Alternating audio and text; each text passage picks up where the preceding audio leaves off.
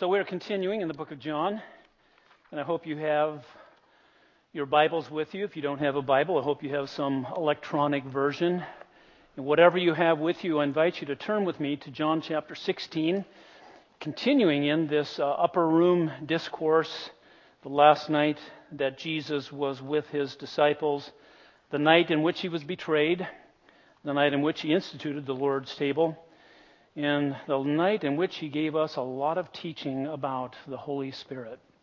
So our text this morning is John chapter 16, verses 5 through 15.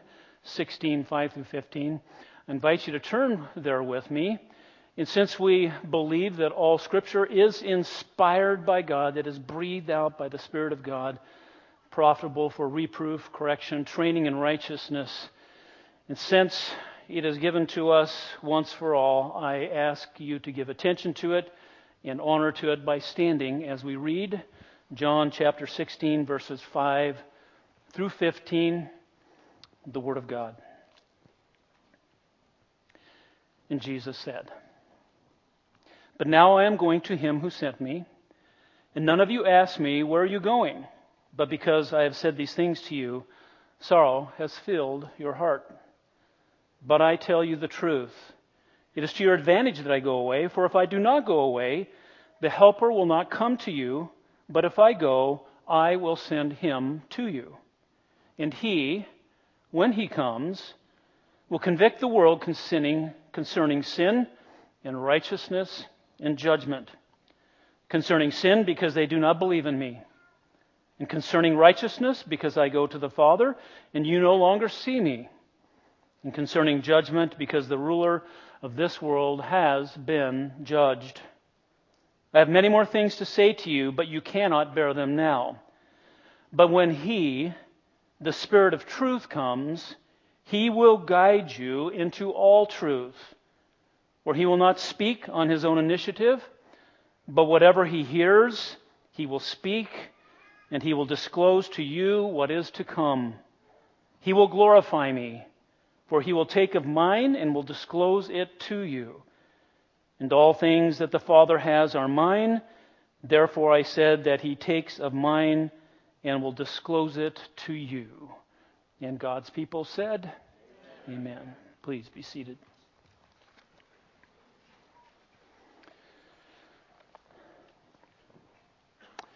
Father in heaven, we are grateful for your word and the faith once delivered to us for all.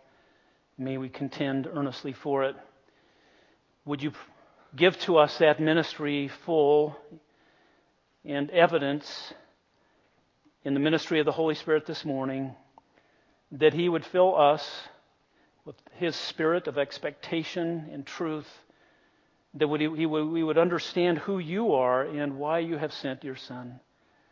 So draw us close to you, Lord God, through your word which you have delivered. We pray that we would understand the advantage that you've given to us of the Holy Spirit in this age. These things we pray in Christ's name. Amen. All right. Advantage, Holy Spirit. What is the advantage of the Holy Spirit? The Holy Spirit is always an intriguing subject, isn't he? It's always somewhat mysterious. Whenever theologians write or talk about the Holy Spirit, they invariably will say he is the neglected person of the Trinity. We hear a lot about the Father, we hear a lot about the Son, but not that much about the Holy Spirit. I would suggest to you that that's by the Holy Spirit's design, because his role is to shine a light upon Jesus Christ, and we'll say more about that.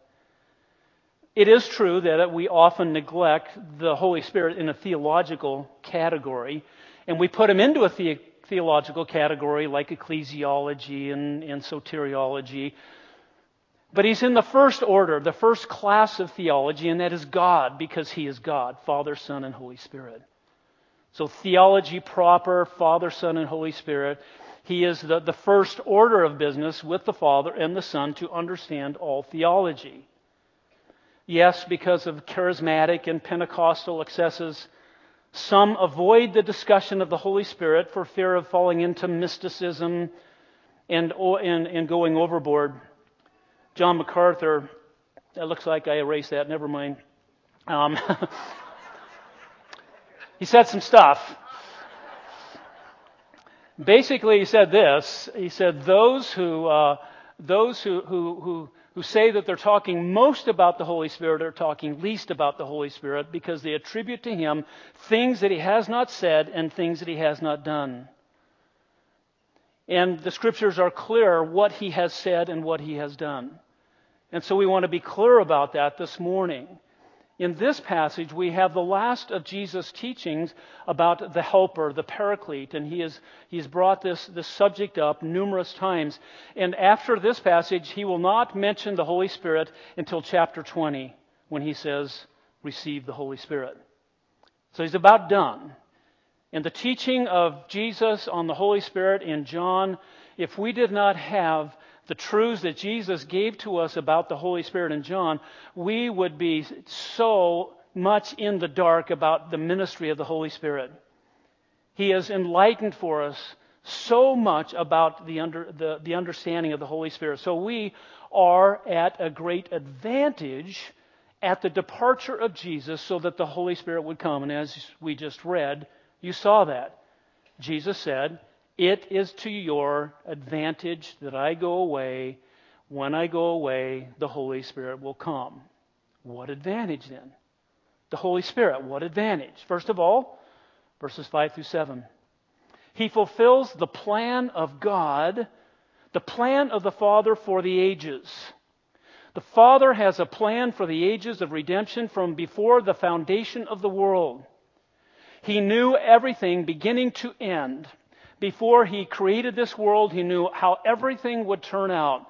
And He had a plan for your redemption and my redemption and for all of history and all of church history. And the Holy Spirit has a part in that. He has an integral part in fulfilling the ultimate plan of the ages of the Father. It's huge. It's no small thing. He's not just some addendum to church history or to the life of Christ. He fulfills the ministry of Christ. Verses 5 and 6, Jesus says, but now, and He's focusing on this very moment, I am going to Him who sent me. That phrase is pregnant with meaning. I am going to Him who sent me. Jesus has talked about this over and over and over again in John's Gospel. He sent me. I did not come on my own. He sent me. He has a mission to complete. And so when He says, I am going to Him who sent me, it means a lot. Maybe they don't understand it all at this point, but we understand it at this point. He's not just going to get on a bus and go across town to His Father's house. When He says, I am going to the one who sent me, this is language that He's used over and over again. He is speaking of the hour. The hour that came in chapter 12, we saw that. And He has been talking about that throughout the book of John. My hour has not yet come. His hour of suffering and exaltation has come at this point. So when He says, I am going away, it means all of this. In a few minutes, He's going to be betrayed. He is going to be arrested. He is going to be unjustly tried. He is going to be rejected by the religious leaders of Israel. He is going to be sentenced to death. He is going to be beaten and mocked and scourged. He is going to be nailed to a cross. He is going to be killed. He is going to be buried. He is going to be raised. And He is going to be exalted to the right hand of the Father. When He says, I am going to Him who sent me, that's what He's talking about. This is God's plan. This is the plan of the ages. And they didn't understand it. We understand it better than they understood it. Do you realize that? The last step of returning to the Father is the fulfillment of all of His ministry of redemption. It is the completion of His ministry. And so He says to them, and none of you asked me where I'm going. How come you're not asking me that, He said. But they have, haven't they? Chapter 13, 36, Simon Peter said to Him, Lord, where are you going? This is all upper room discourse stuff. Chapter 14, Thomas said, Lord, we don't know where you're going. Show us the way. So they have asked, where are you going? But in what sense have they not asked? They don't ask with real understanding. They don't have a desire to truly know where he is going. Their question is one of self-interest, because sorrow has filled their hearts. It's disastrous to them that their Savior is going away. Their concern has been themselves. It has not been on the focus and the purpose of the mission of Christ, because they don't understand it all. They don't understand that his departure is the completion of his mission of redemption. So that when he says, I am going to him who sent me, all they know is, yeah, he's going away. 14:28, Jesus said, you heard us, I said to you, I go away and I will come to you. He says, if you loved me, you would have rejoiced that I go to the Father. But instead they're filled with sorrow. If they knew where he was going and why he was going there, they would have rejoiced that the plan of the ages was being fulfilled through the ministry of Christ's death, resurrection, and exaltation. D.A. Carson gives an illustration I think explains it fairly well. It's like a young boy who's been promised an afternoon of fishing with his father. And his father unexpectedly says, son, I got called away to work. I can't go. And his son says, oh, Dad, where are you going? And he's not so much concerned about where he's going. His focus is on his disappointment. And so it is with the disciples.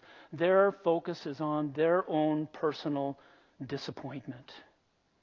I would add to that illustration that father then says, son, look, if I go away for this afternoon to work, when I come back, we're not only going to have an afternoon of fishing, but we are going to have 2 weeks alone to fish. It will be better if I go now. That's what Jesus is saying. They want to cling to their Jesus, their personal Jesus. And they want him for themselves. They don't want to share him with the world. And that's exactly what is at stake. The world. He says in verse 7, but I tell you the truth, it is to your advantage that I go away, for if I do not go away, and there's no uncertainty here, he will certainly go away and certainly send the Helper. The Helper will not come to you, but if I go, same language that we saw last week, I will send him to you. Jesus sends the Spirit from the Father. Father sent the Son sends the Spirit from the Father. You see the work of the Trinity. It's to their advantage, it's to his advantage, it's to our advantage, it's to everyone's advantage. This is better that Jesus goes away. Hypothetically, it could not have happened, but if he had not gone away, what would have it meant? It means that he did not die for our sins. It means that he did not go to the cross. It means that he did not complete our redemption. But he did. And the advantage is this, all of the things that the Holy Spirit will do. Let me just show you a few. And these are a few. These are just a few. We could spend several weeks talking about that. He will form the church in Acts 2. He will be the agent of the new birth, John 3. He will be the agent of our sanctification, Galatians 5:16 and following. He will impart spiritual gifts to each believer, 1 Corinthians 12. He will be the source of truth to write the New Testament, John 16. We're going to come to that. He will mediate the presence of Jesus in this age. Jesus at this time is limited to a human body in one place at one time. When he goes away and sends his Spirit, then he through his Spirit is everywhere. And the Spirit of the Holy Spirit mediates that presence of Christ throughout the age. So these are just a few things. Many, many, many, many more. The Holy Spirit does not cut short the ministry of Christ. The Holy Spirit magnifies it and fulfills it. And the mission of Jesus is inextricably linked to the mission of the Holy Spirit. They both complete the overall plan of the Father for the ages. So a couple lessons for us. Don't cling to your personal Jesus to the exclusion of the need of the world. Cling to Jesus. Hold on to Him for dear life. He's all that there is. You are complete in Him. There is no more than Him. So yes, hold on to Him. But what has happened oftentimes in 20th century, 21st century evangelicalism, it's all about me and Jesus and my personal relationship with Him. Just, He's my bud. And I spend time in the Bible, and He makes me feel so good. For what purpose? Just your own personal edification? Do you see how the disciples were holding on to Him? They refused to let go for a greater purpose. Not that we let go of Christ, but that we do not hold on to some personal sense that I'm just satisfied. I'm just fulfilled. I don't need to do anything else, but just have this personal time with Jesus, and that's all that I need. Don't do that. He came to be shared with the world. And the disciples didn't understand it, but we do, so we should not be like them and think only about how He fulfills our needs.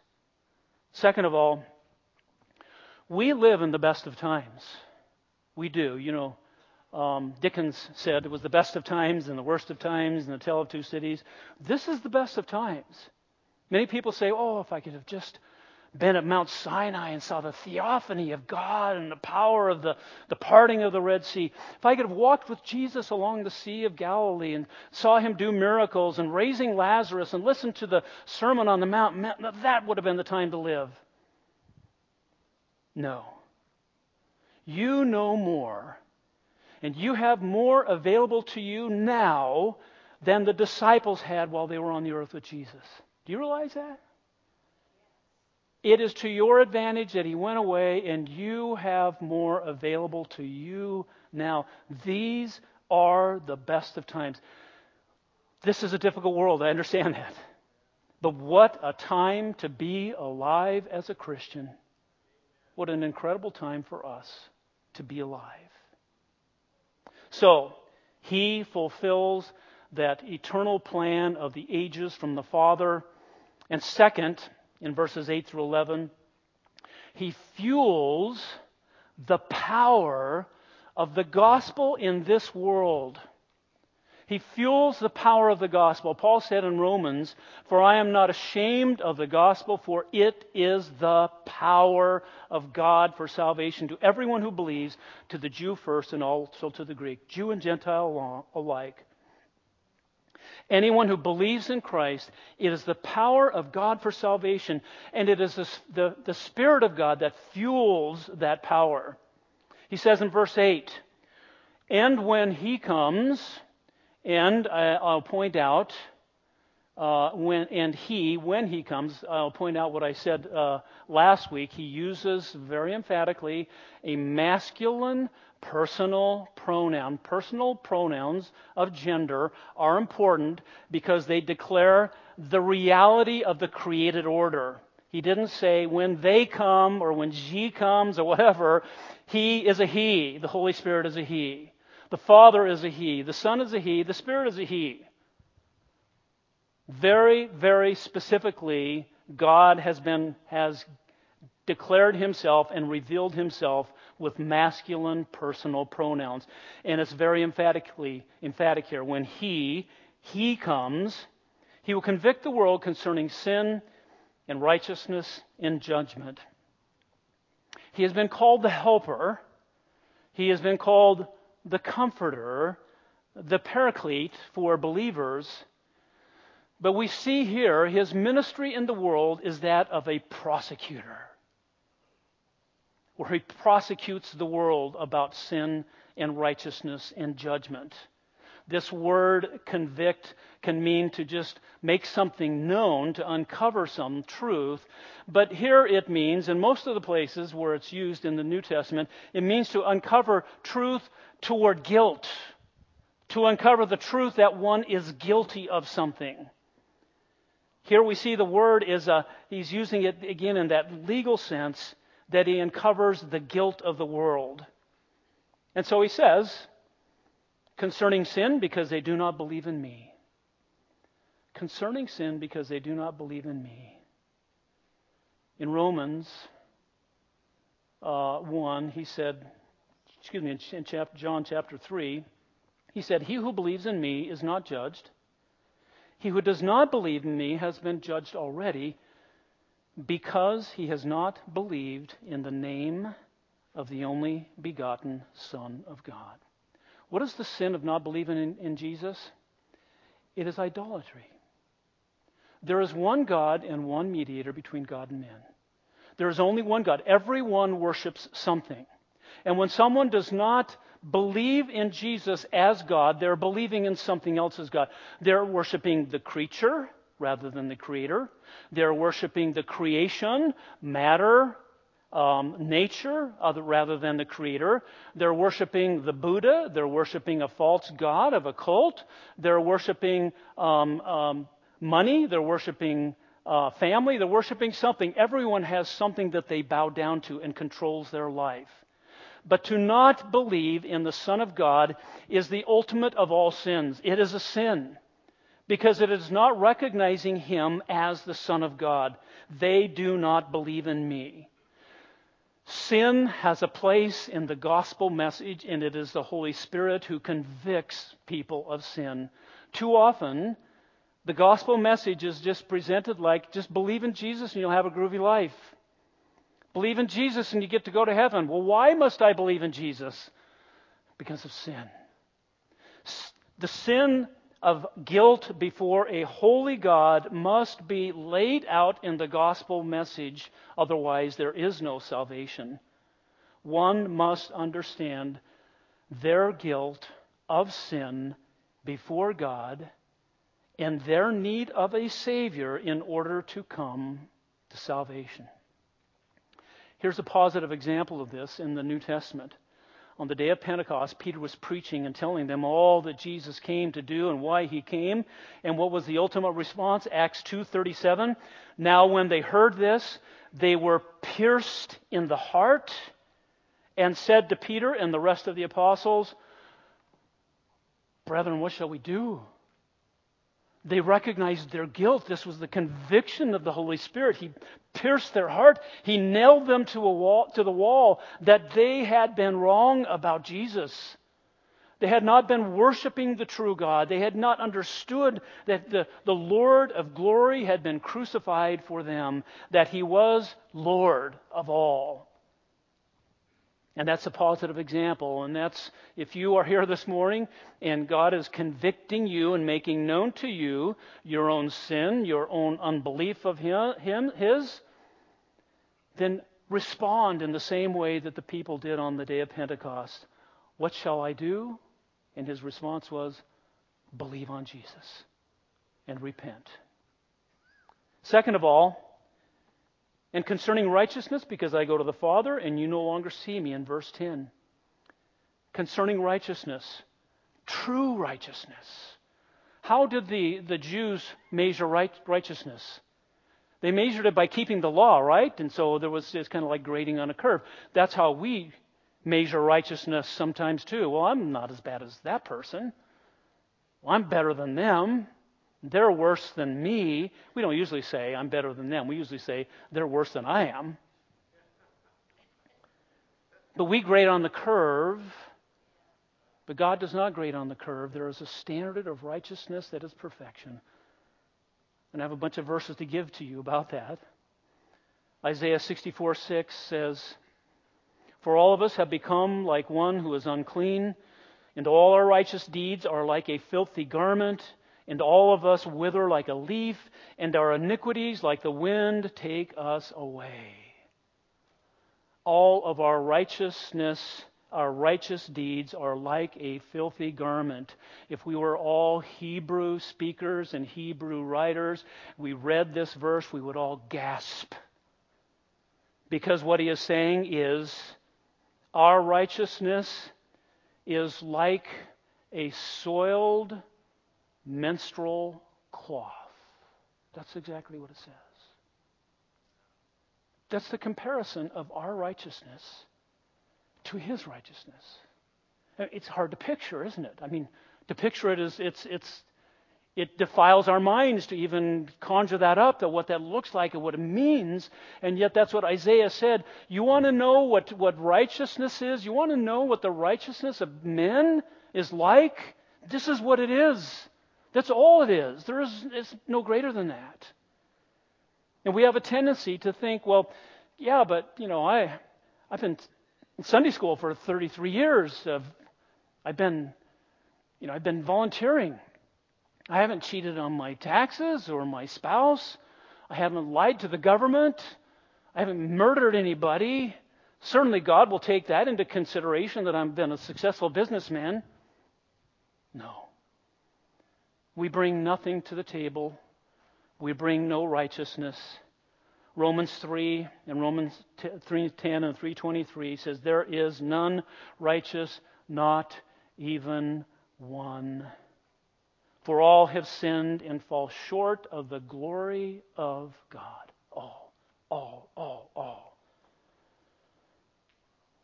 We all fall short of a standard of perfection, of holiness, of righteousness that only God possesses. And we fall short of that, and we are in need of rescue. This is the gospel. And the Holy Spirit convicts people of this righteousness, that you don't have it. That this is what it is. This is the righteous standard that is required. It is greater than anything we could ever hope for. That's why Romans 1:16 and 17 say this, for I am not ashamed of the gospel, for it is the power of God for salvation to everyone who believes, to the Jew first and also to the Greek. And then verse 17, for in it, in the gospel, the righteousness of God is revealed from faith to faith, as it is written, but the righteous man shall live by his righteousness, his faith. Because it is the righteousness of God. In 2 Corinthians 5:21,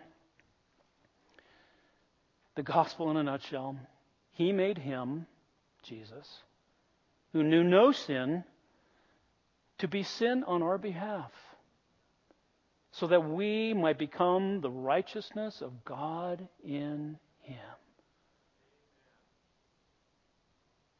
He became my sin. He became your sin. And what do we get in return? His righteousness. His purity, His holiness, His godliness. All that comes from Christ, all that He is as the Son of God, we become sons of God. All because of what He did for us. Verse 11, and concerning judgment, because the ruler of this world has been judged, the Holy Spirit powerfully convicts the world about judgment. The ruler of this world, Satan, was judged when he was cast out of the garden. He was judged at the giving of the law. He was judged at the incarnation. He was judged when Jesus never sinned. He was judged particularly at the cross of Christ. That was the final nail in His coffin. Ultimately, the cross of Christ, Satan was judged.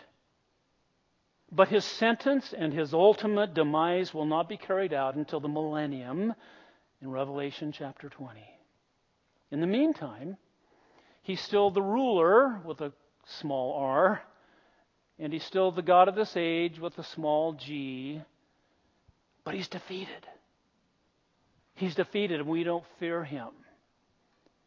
Judgment is part of the gospel message, and it convicts the world, not only the judgment of Satan, but their own judgment.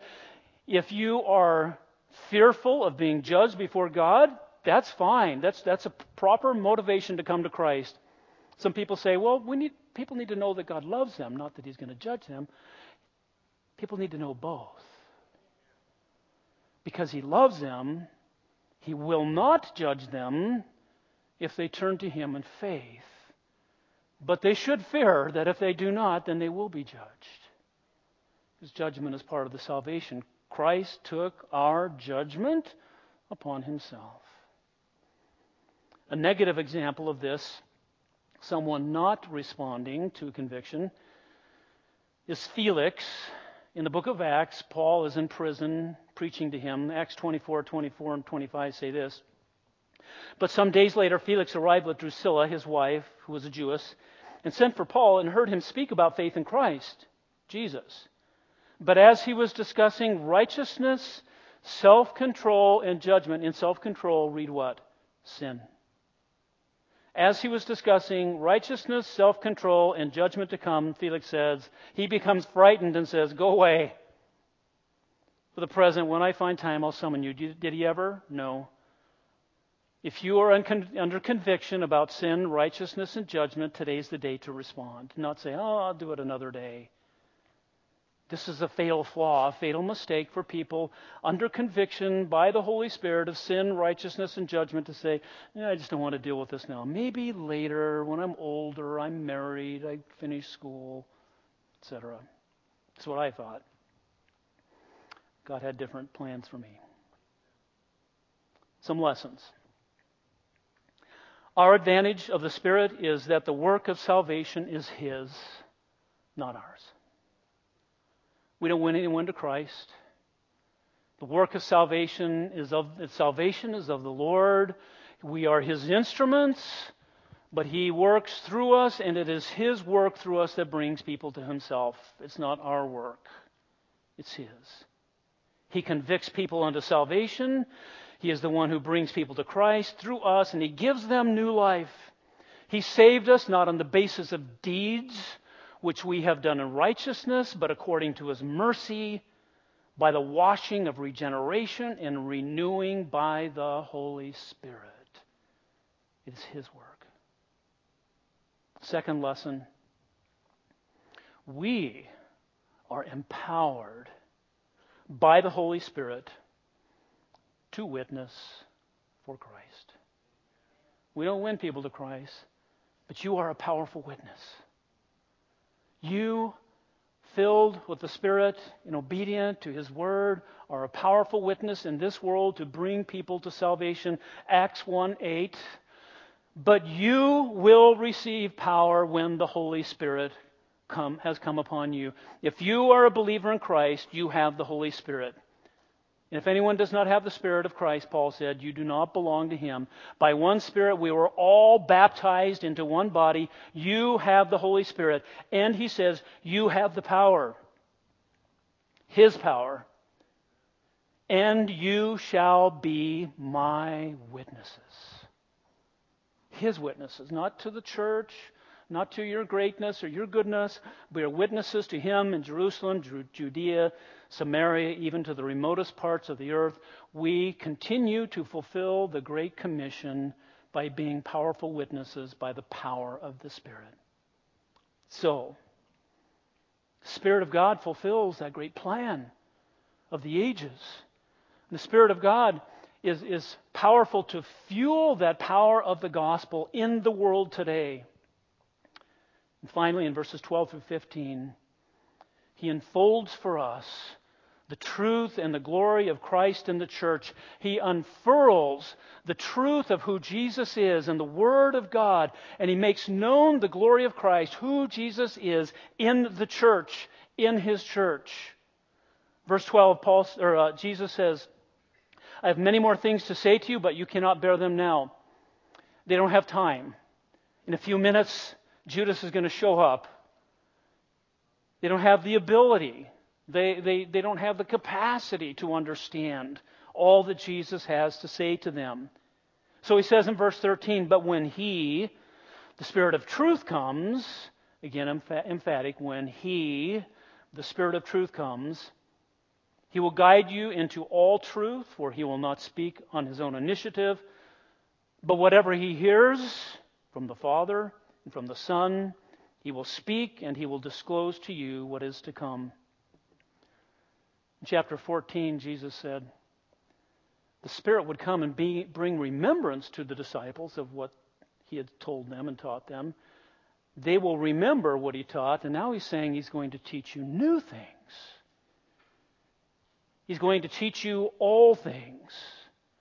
His truth is sufficient. Not all things about science and math and geography, but all things about Jesus. Everything that they need to know. All that the Spirit has revealed is sufficient. It is enough. We can spend our lives learning it and trying to live it. It is sufficient. And this would come through the writing of the New Testament by the apostles.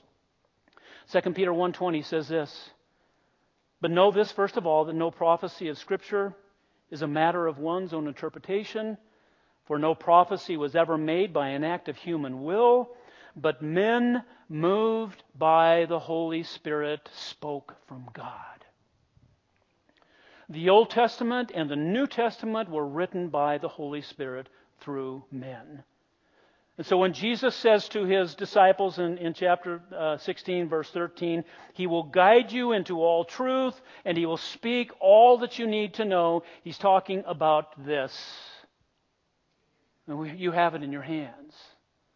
It's the best of times. This is the advantage that we have to live in this age. 2 Timothy 3:16, all Scripture is inspired by God. That word, you've heard it before. Theopneustos, God breathed. That means the Spirit of God breathed out the Word and it was inscripturated, written down for us by these men moved by the Holy Spirit. It is profitable for teaching, reproof, correction, training in righteousness, so that the man of God may be adequate, equipped for every good work. Adequate. Every good work. We have all that we need. We are equipped with everything that is necessary pertaining to life and godliness. In verses 14 and 15, Jesus say this, He will glorify me, for He will take of mine and will disclose it to you. All things that the Father has are mine. Therefore I said that He takes of mine and will disclose it to you. You see the chain? The Father, the Son, the Holy Spirit to us. Beautiful picture of the Trinity. The Father knows best, right? Here on this Father's Day, we have an ultimate Father in heaven who knows best. He knows all. He gives that knowledge to the Son, who gives that knowledge to the Spirit, who gives that truth to us. What a time to be alive. The Holy Spirit always glorifies Christ. He says, He will glorify me. He never calls attention to Himself.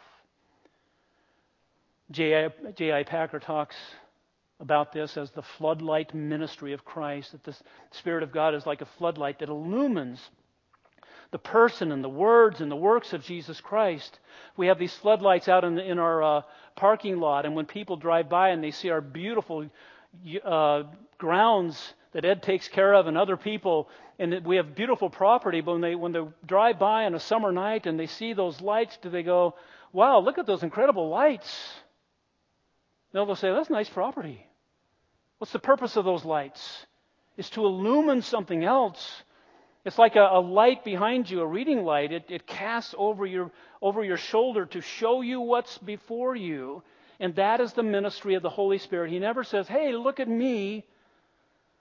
So whenever we do something for Christ and we exalt Him and we talk about Him, you can bet that the Holy Spirit is always involved. It wasn't like, well, I didn't remember the Holy Spirit, so it wasn't Spirit-filled. Yes, it was.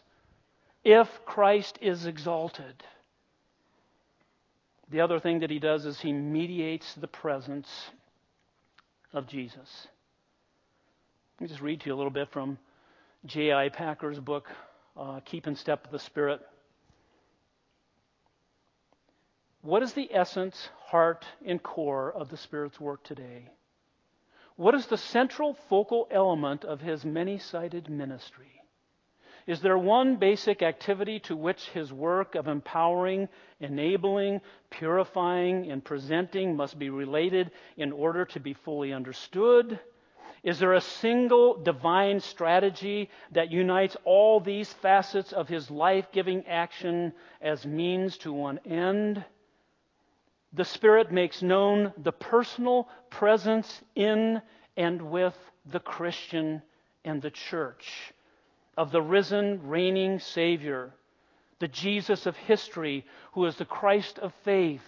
Scripture shows that since the Pentecost of Acts 2, this essentially is what the Spirit is doing all the time as He empowers, enables, purges, and leads generation after generation of sinners to face the reality of God And he does it in order that Christ may be known, loved, trusted, honored, and praised, which is the Spirit's aim and the purpose of God the Father too.